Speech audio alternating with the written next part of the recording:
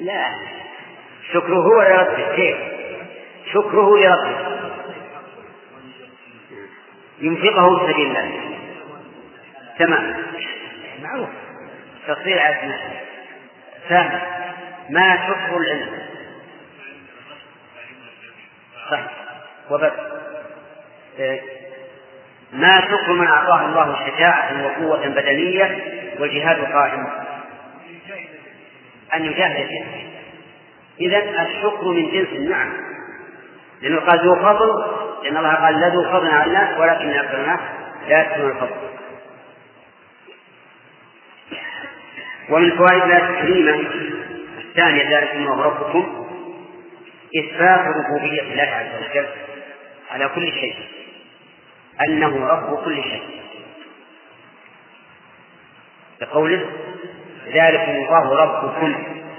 ومن فوائدها الإشارة إلى وجوب طاعته وعبادته لقوله ربكم، وإذا كان هو الرب فهو السيد، وإذا كان هو الرب فهو الذي له السلطان، وإذا كان هو الرب فهو الذي له الحق أن يعبد. كل ما يثبت الربوبية فهو دليل على وجوب الألوهية. ولهذا يستدل الله عز وجل على المشركين بكونهم يثبتون الربوبية وينكرون الألوهية. فكل من أثبت الربوبية لازمه أن يثبت الألوهية. طيب، إذن توحيد الربوبية مستلزم لتوحيد الألوهية، وتوحيد الألوهية متضمن لتوحيد الربوبية، إذ لا يمكن لأحد أن يعبد الله إلا وهو يعلم أنه رب أهل للعبادة. ولهذا لو قال لك قائل هل التوحيدان متلازمان؟ فقل أما توحيد الربوبية فمستلزم لتوحيد الألوهية، وأما توحيد الألوهية فمتضمن لتوحيد الربوبية. طيب، ومن فوائد الآية الكريمة إثبات خلق الله عز وجل لكل شيء، إثبات خلق الله لكل شيء لقوله خالق كل شيء. فلو قال قائل استثنى العقل نفسه فليس خالقا له، فهل يصح هذا القول؟ لماذا؟ لأن نفسه لم تبطل أصلا، لأن هناك فاعلا ومفعولا، والفاعل لا يمكن أن يدخل في المفعول حتى يستثنى منه. فنحن نقول إن رب عز وجل لم يدخل في قوله كل شيء أصلا في هذه الآية، لأن الخلق أو إن شئت فقل لأن المخلوق بائن من الخالق، فلا يمكن أن يدخل الخالق في المخلوق حتى نقول استثنى العقل. والاستثناء إخراج الشيء من الشيء، وهنا لم يدخل أصلا. طيب، نعم، أقول الله خالق كل شيء، هل يصح أن نقول واستثنى العقل ذاته فليس خالقا لها؟ هذه الآية الله خالق كل شيء، هل نقول إلا ذاته؟ إلا ذاته إلا للعقل؟ نقول لا. لماذا؟ لأن الأصل أنه لم يدخل هو في أنه خالق كل شيء، يعني ما دخل في المخلوق، وفاعل وغيره مفعول، فهو لم يدخل أصلا حتى نقول أخرج ما يستطيع العقل في هذا الباب. واضح يا جماعة؟ طيب، استدل الجهمية والمعتزلة بأن كلام الله مخلوق، لأن كلام الله شيء فيكون داخلا في العموم. نقول إذن يلزمكم أن تقولوا إن الله مخلوق، لأن الله شيء. قل أي شيء أكبر شهادة؟ قل لا. إذن قولوا إن الله مخلوق أيضا. فإن قالوا لا يمكن أن نقول لأن الفاعل غير المفعول، قلنا وصفات الفاعل كالفاعل، الصفات يحداثها حدو الذات، فإذا كان الرب عز وجل خالقا وغير مخلوق فصفاته أيضا غير مخلوق، صفاته غير مخلوق. فالكلام في القرآن ليس بمخلوق، لأنه كلام الله وكلام الله من صفاته وصفات الله كلها غير مخلوقة. طيب، فإن قال قائل إن الخلق ثابت للعبد، قال الله تبارك وتعالى فتبارك الله أحسن الخالقين، فأثبت أن هناك خالقين. وقال الرسول صلى الله عليه وعلى آله وسلم في المصورين أحيوا ما خلقتم، فأثبت أنهم خالقون. فالجواب أن الخلق الثابت للباري عز وجل ليس كالخلق الذي أثبت للمخلوق. خلق المخلوق للشيء تحويله من حال إلى حال، وليس إيجادا، ليس إيجادا. فالنجار إذا صنع الخشبة بابا هل يقال إنه خلق الخشبة؟ حوله من خشبة إلى باب ولم يخلقه. حتى لو قلنا إن صنعه هذا خلق فهو في الحقيقة بمعنى تغيير وتحويل وليس بمعنى الإيجاد. وقد تحدى الله عز وجل الأصنام التي تعبد من دون الله والتي يدعى أنها آلهة، قال إن الذين تدعون من دون الله لن يخلقوا ذبابا ولو اجتمعوا له. ومن فوائد الآية الكريمة بناء توحيد الألوهية على توحيد الربوبية، بقوله بعد الله خلق كل شيء لا إله إلا هو، أي لا معبود إلا هو، أي لا تعبدون إلا إياه، بقوله لا إله إلا هو.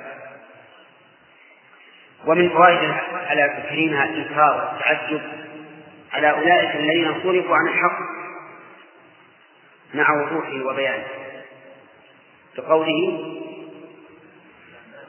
فأنى تؤفكون. ومن فوائد الآية الثالثة أن المكذبين بآيات الله يصدر منهم ما يقضى به العجب، لقوله كذلك يؤفك الذين كانوا بآيات الله يجحدون. ومن فوائد الآية الكريمة أن الذنوب تحول بين الإنسان وبين رؤية الحق، لأن هؤلاء لما جحدوا بآيات الله صرفوا عنه، وهذا هو الذنوب تحول بين الإنسان وبين رؤية الحق.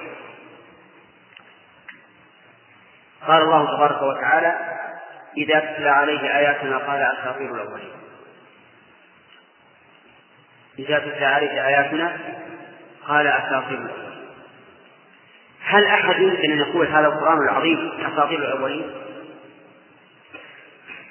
يقول عز وجل كلا، بل ران على قلوبهم ما كانوا يكسبون من الأعمال السيئة حتى رأوا هذا الحق المنير فجعلوه أساطير. ولهذا يجب أن نعالج أنفسنا إذا رأينا أننا نقرأ القرآن وكأنه حروف تتلى نرجو بركتها وثوابها، إذا لم تؤثر على القلب باللين والخشوع والرجوع إلى الله عز وجل فإن ذلك دليل على مرض القلب، وربما نقول على موت القلب، نسأل الله العافية. كذلك يؤفك الذين كانوا بآيات الله يجحدون. نسأل الله إذا لم يكن من المؤمنين بآياته المتبعين لمرضاته.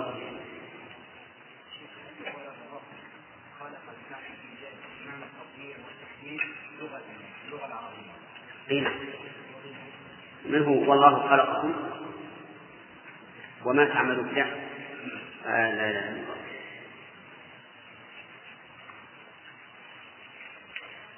تخلقون نسوا الآية وتخلقون إنما تعبدون من دون الله أوثانا وتخلقون إفكا، يعني تقولون الإفك. القرآن حرف، القرآن حرف. نعم.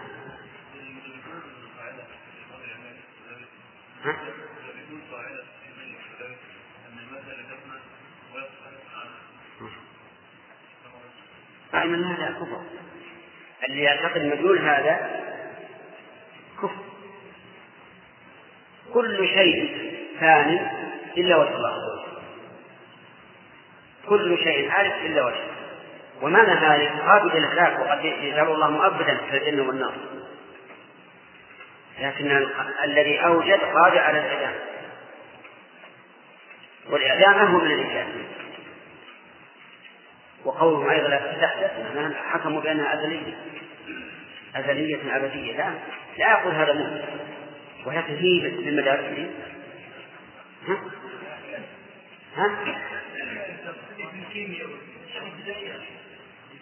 والله لا تكون إياه. لا في بلادهم ولا بلادنا غيرنا، الله يهديك. طيب أعطوني إياه. أنا بكذا قال أدب كتاب العلوم وقام نقول الآخر سبحان الله. أعطوني إياه صفحة كذا وانتهى. هذا هو تلميذ قال أعطوه الاختبار ما حكم فرقعة الأصابع في الصلاة؟ نعم. فقال التلميذ قال المؤلف رحمه الله تعالى فصل يكره في الصلاة إثباته ورفع بصره إلى السماء وفرقعة الأصابع وتشبيكها وإيقاعه إلى أن تشعر الفصل كله أشبه. ثم قال خذ ما شئت ودع ما شئت. لما نقرأ الكلمة إلا علشان ندور أن المادة لا تستحدث ولا تكمل.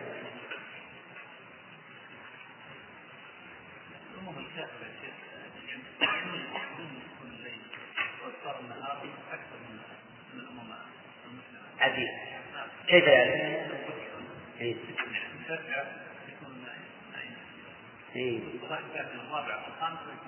سبحان الله. نعلم هذا هو الشرط. كان النبي عليه الصلاة والسلام يكره النوم قبل العشاء والحديث بعد العشاء، لأن النوم قبل العشاء ربما يستمر، ولأنه يقوم إلى صلاة العشاء بكثرة، ولأن بعض الناس إذا نام ساعة أو ساعة انطرد عنه النوم وصار ما ينعكس كل الليل فيسعد. لكن نحن حبيبي ليش يجيبون التلفزيونات هذه يخلون إلى نصف الليل أو أكثر؟ نعم. أو يضحكون عليه. اللهم صل على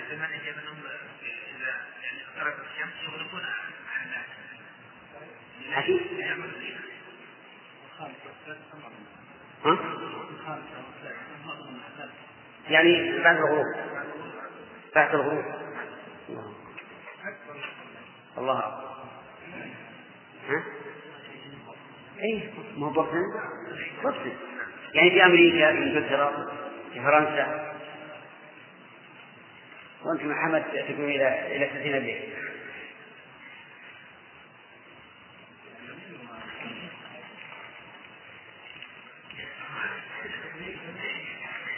هم كفار ما لهم اجر، لكن هم اقرب من الحق للمسألة.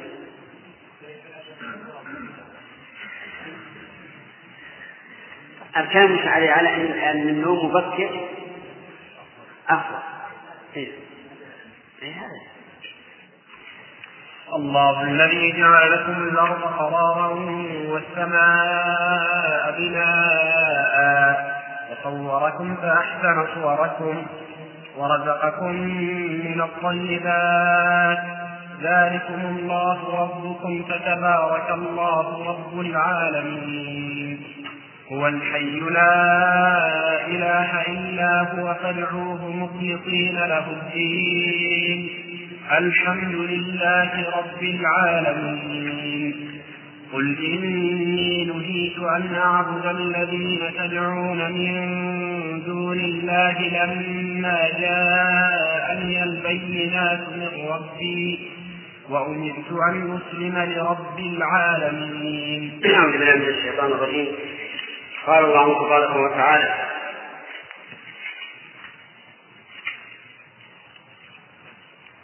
الله الذي جعل لكم الأرض قرارا إلى آخر. ما أدري هل أخذنا الفوائد من السبق؟ نعم ما أخذنا الفوائد إلى أخذنا الظروف تحول بين الإنسان وبين رؤية الحق. أخذ الفائدة أن الظروف تحول بين الإنسان وبين رؤية الحق. هي آخر آية فأنا تكون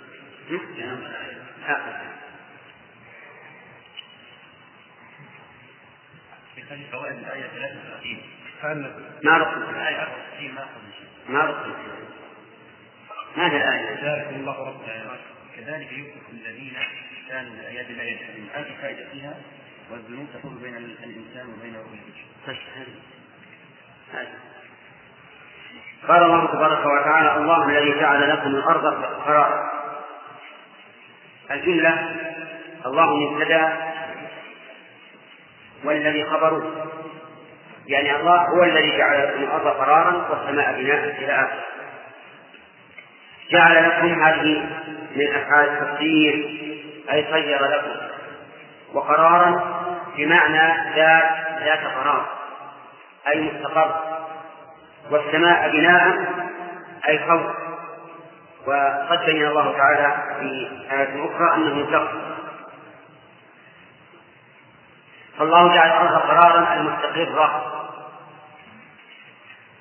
وهل معنى هذا القرار أنها لا تتحرك أو أنها لا تميل بنا؟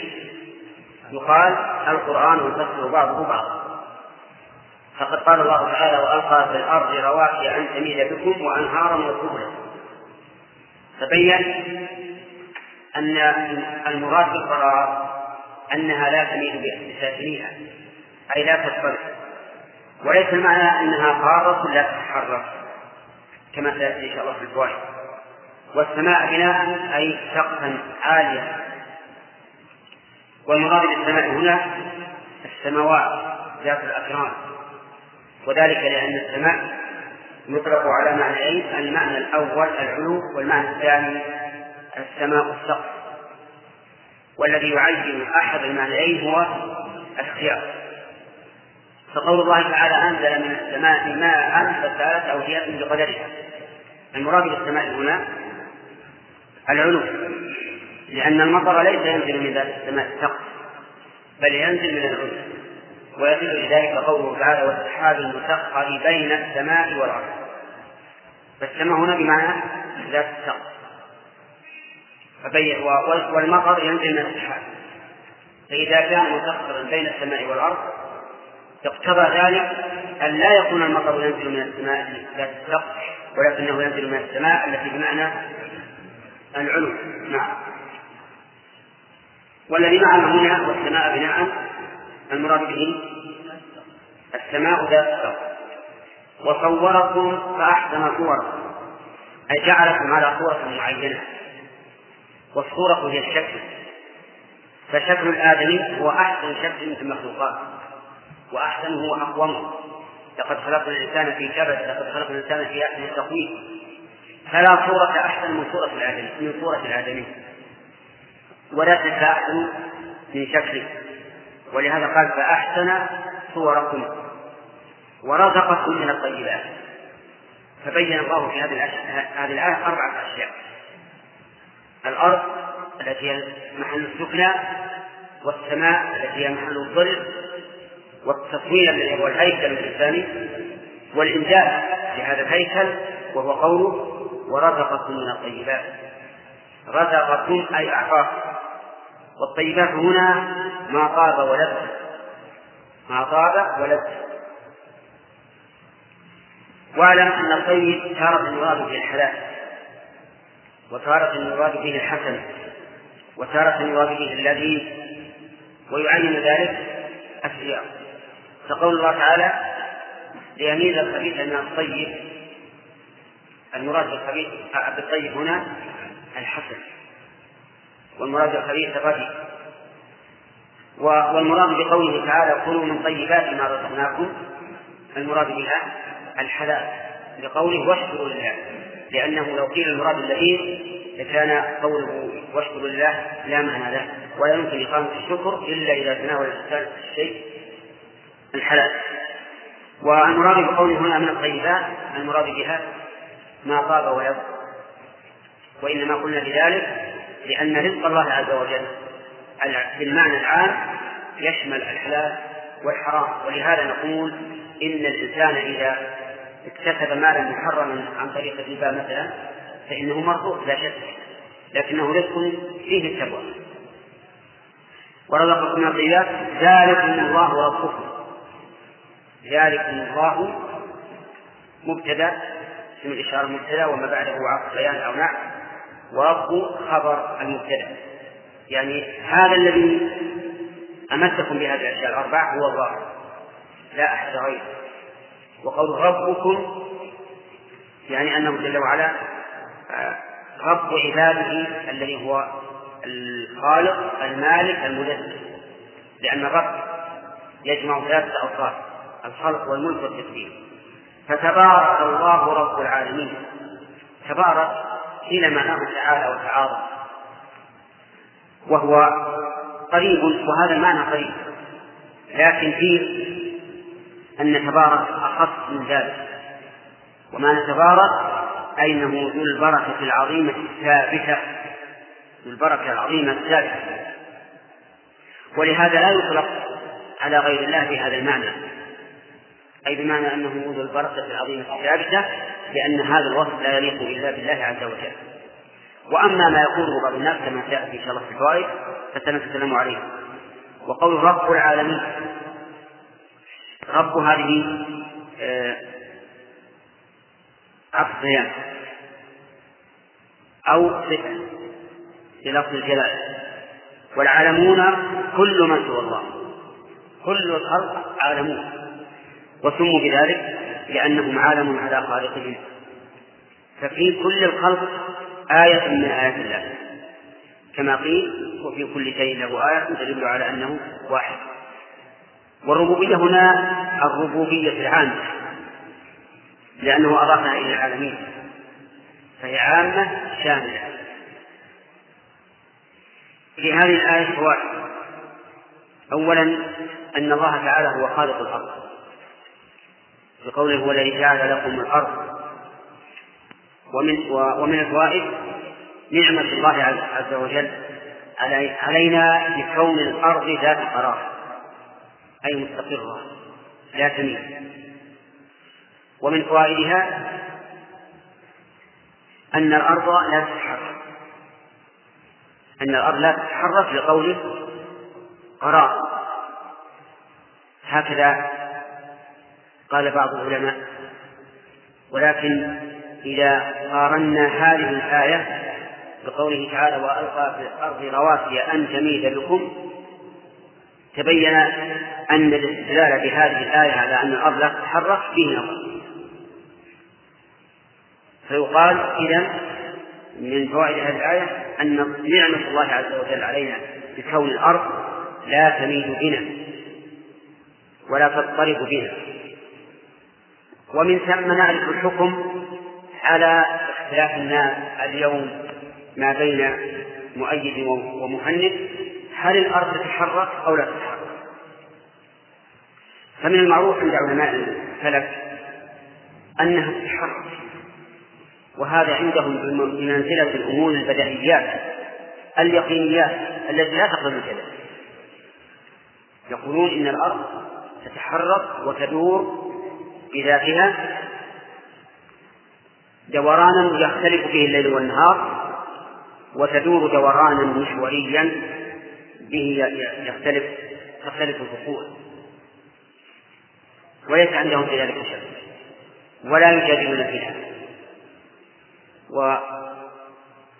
ومن العلماء من قال لا، إنها لا تدور، بل هي ساكنة قارة، وأن اختلاف الليل والنهار إنما يكون بسبب دوران الشمس على الأرض لا بسبب دوران الأرض. والذي يظهر لي أن القرآن الكريم ليس فيه شيء صريح بأنها تدور أو لا تدور، وهو إلى كونها تدور أقرب من كونها لا تدور، لأن نفي الأخص في قولها تميد بكم يقتضي وجود الأعم، كما قلنا في قوله تعالى لا تدركوا الأبصار. إن هذه الآية تدل على ثبوت رؤية الله عز وجل، لأن نفي الإدراك يدل على ثبوت أصل الرؤية، نفي الميدان يدل على وجود أصل الحركة. لكن الأمر خطير فيما أرى: هل الشمس هي التي تدور على الأرض عند الطلوع والغروب أو لا؟ نحن نعتقد أنها هي التي تدور، ولا مانع أن يكون هناك دوران للأرض ودوران للشمس، لا مانع، لأن ظواهر الكتاب والسنة كلها تدل على أن الشمس هي التي تطلع وتغرب وتميل وتدور وتسير وما أشبه ذلك.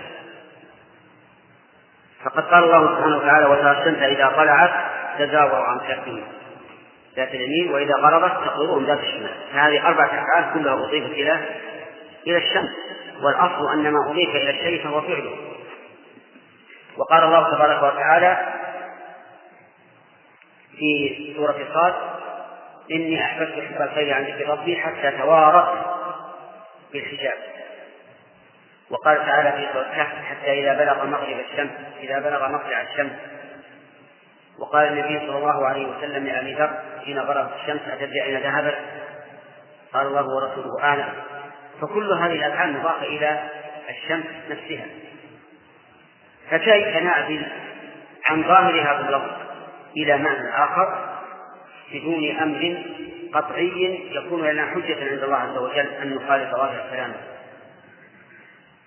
لكن من تبين له الأمر تبين واضح ورأى أنه أمر قطعي يقيني بدهي كما يقولون، فإنه يمكن أن تؤول الآيات بأن نسبة الطلوع إلى الشمس والغروب والذهاب باعتبار رأي العلم لا باعتبار الواقع. أعرفتم؟ لكني إلى الآن لم يتبين لي أن اختلاف الليل والنهار يكون بدوران الأرض، بل هو يكون بدوران الشمس، والله على كل شيء قدير. ومن فوائد الآية الكريمة أن السماء مبني لقوله: والسماء بناء، وهو كذلك. قال الله تعالى: أنتم أشد خلقا أم السماء بناها. وقال: والسماء بنيناها بأيد. إذن هي أجرام ولا شك فيها، وهي أجرام محفوظة لا يمكن الوصول إليها إلا بعد إذن. ويدل لهذا أن أفضل الرسل البشرية محمد صلى الله عليه وسلم، وأفضل الرسل الملكية جبريل، كلاهما لم يدخل السماء الدنيا وما بعدها إلا بعد استئذان، مما يدل على كمال حفظها. ومن فوائد الآية الكريمة منة الله تعالى علينا نحن البشر أن صورنا هذا التصوير البديع الذي هو أحسن الصور، فقال: صوركم فأحسن صوركم. ومن فوائد الآية الكريمة تحريم التصوير.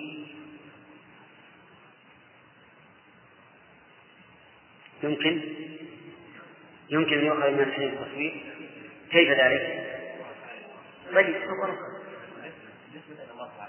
طيب يعني يمكن أن نأخذ من ذلك فنقول إن من صور فقد نادى الله تعالى أنه من اختصاصه وهو الخلق.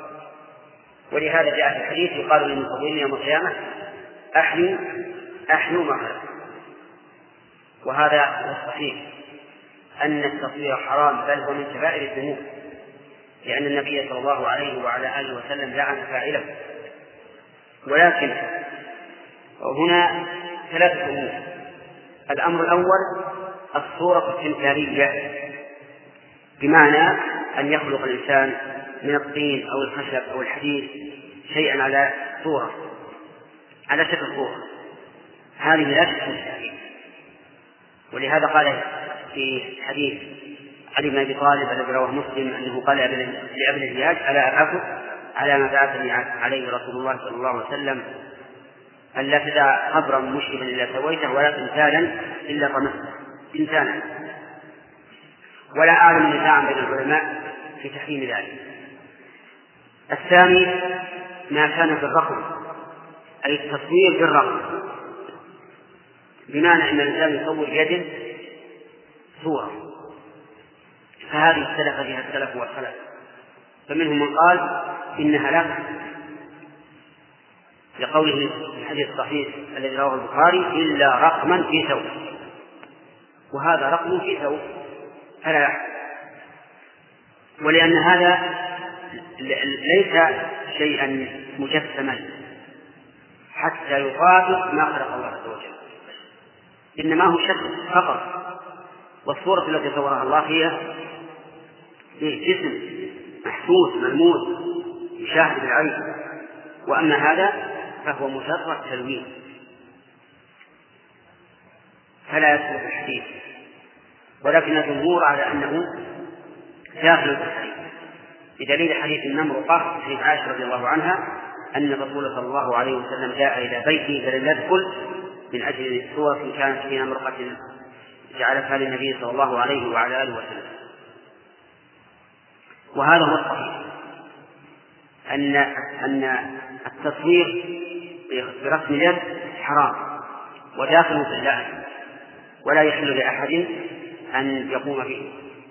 الثالث ما كان تصويرا بالالتقاط وليس باليد، وذلك ما يعرف في التصوير الفوتوغراف الذي ليس للإنسان فيه أي عمل، بل هو شيء يتمثل أمام هذا الضوء المعين فينقطع، وليس للإنسان فيه أي عمل سوى تحريك الآلة التي تقوم بالتقاط هذا الصور.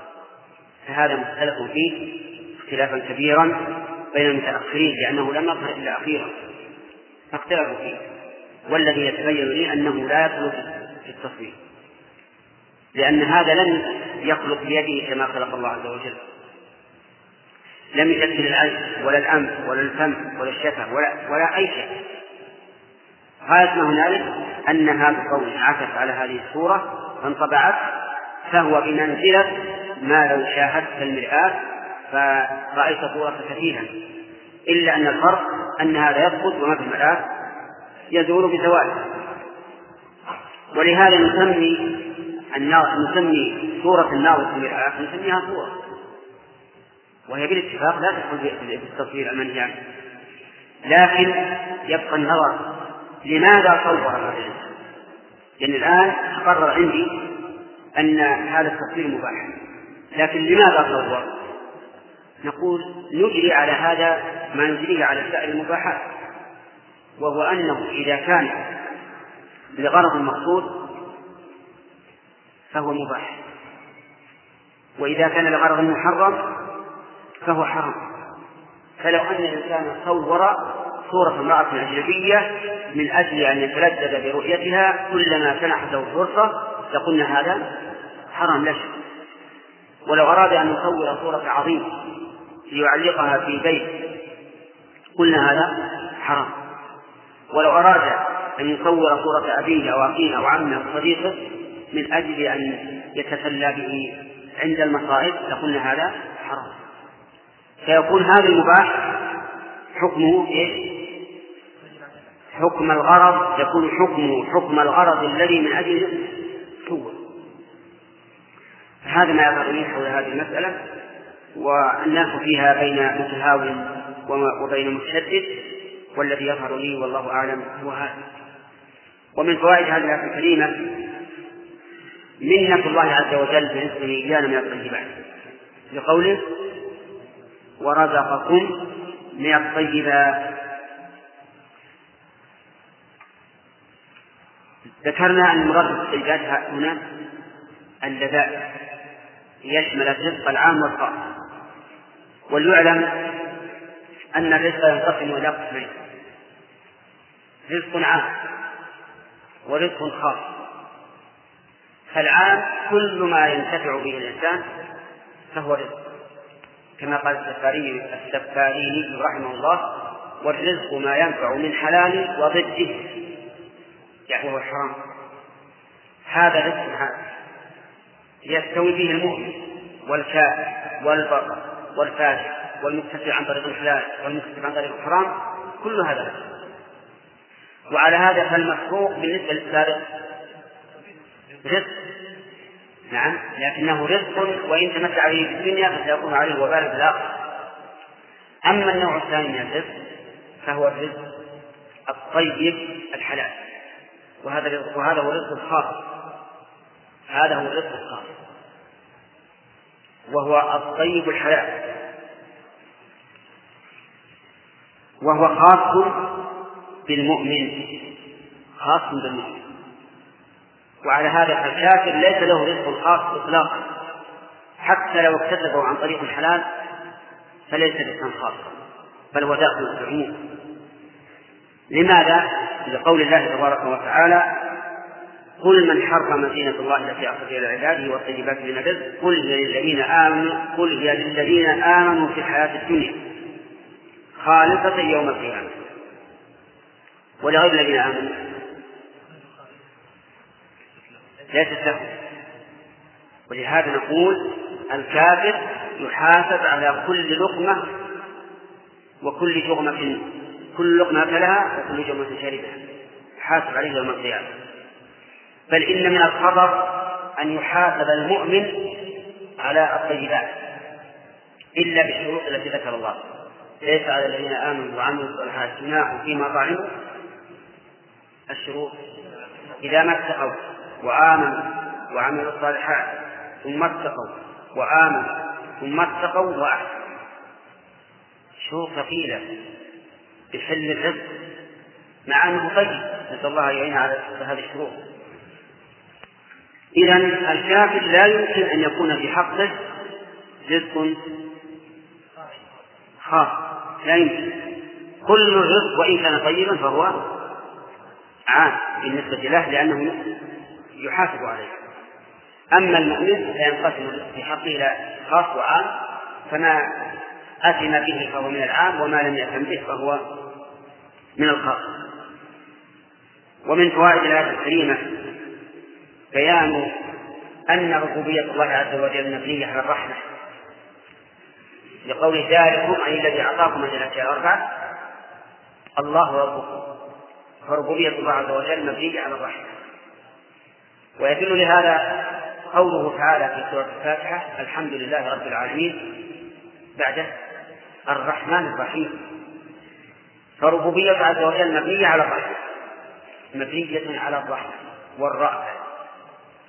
فإن قال قائل: ينتقد عليكم هذا بما يحصل في الحياة الدنيا من المناطقات التي تؤذي الإنسان وربما تضره، قلنا هذه رحمة، هذه بالنسبة للمؤمن رحمة. كيف ذلك؟ لأنها مكفرة للذنوب. ما لا يصيب المؤمن شيء من هم أو غم أو أذى إلا كفر الله به عنه حتى الشوك يشاق.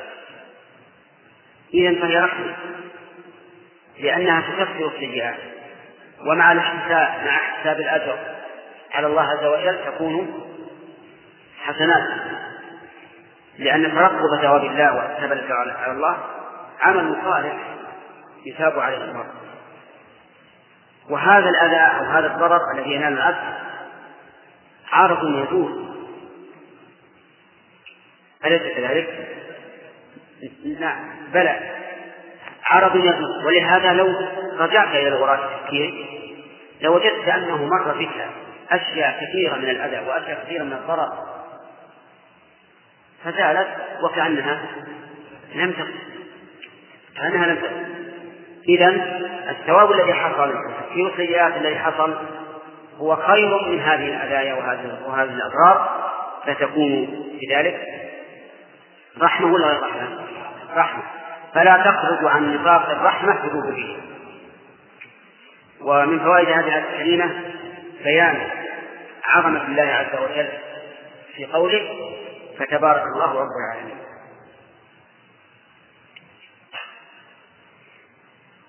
وقد استنبط بعض العلماء من هذا أن اسم الله عز وجل تنال به الفرح، واستشهد لذلك بقوله: كل أمر جبال لا يرجع بسم الله فهو أبتر. وهذا ليس ببعيد وإن كان فيه شيء من الركاكة. ومن فوائد هذه الكلمة عموم ربوبية الله عز وجل لقوله رب العالمين. ويتفرع على ذلك أنه يجب أن يقوى اعتماد الإنسان على الله في جلب المنافع ودفع المضار، لأنه إذا كان رب العالمين عز وجل فهو مسيطر على كل العالمين وله السلطان على كل العالمين. ويتفرع على ذلك أيضا مسألة أخرى، وهي اللجوء إلى الله عز وجل عند حصول المضايقات من بني آدم أو غير بني آدم، لأنه سبحانه رب العالمين بيده الأمر، فهو القادر على أن يعصم الإنسان من الأسد الضارب المهاجم، وإن كان الإنسان لا يستطيعه بمجرد قدرته، لكن الله تعالى قد يصرفه عنه. ومن فوائد هذه الآية الكريمة إثبات الربوبية العامة لقوله رب العالمين، وهناك ربوبية خاصة وربوبية أخص، وقد اجتمع النوعان في قوله تعالى عن السحرة في آل فرعون قالوا آمنا برب العالمين رب موسى وهارون. إذن ربوبية الله العامة شاملة للمؤمن والكافر والبر والفاجر. الربوبية الخاصة للمؤمنين، الربوبية التي أخص لمن؟ للرسل والأنبياء عليهم الصلاة والسلام. وبهذا نعرف أن من صفات الله سبحانه وتعالى ما يكون عاما وخاصا وأخصا. ومن فوائد هذه الكريمة أن كل المخلوقات آية على الله، لقوله العالمين وقد قلنا إنهم سموا بذلك لأنهم علم على خالقهم جل وعلا، والله أعلم. أن الشمس تسجد كل غروب عند العصر. نعم. ثم بعد ذلك استأذن ربنا في أن تشرق فيأذن لها. نعم. وما قرره العلم الحديث أن الشمس ليس أن تغرب أبدا. نعم. فهي كل لحظة إما تشرق على ناس أو تغرب على آخرين. نعم. وأنه في شمال الكرة الأرضية الشمس 6 أشهر كاملة لا تغرب نعم. نعم.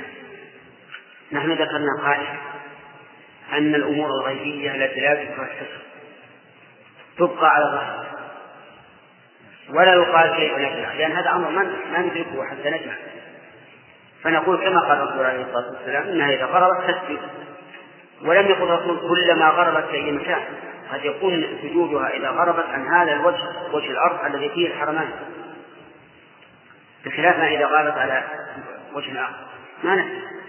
فنحن نقول كما قال الرسول عليه الصلاة والسلام ونقيد الزمن بما قيده الرسول، يعني إذا غابت عن المدينة حصل هذا، وهذا أمر ممكن محتمل، لأن أفضل وجه الأرض هو هذا الوجه الذي فيه المسجد الحرام والمسجد النبوي والمسجد الأقصى.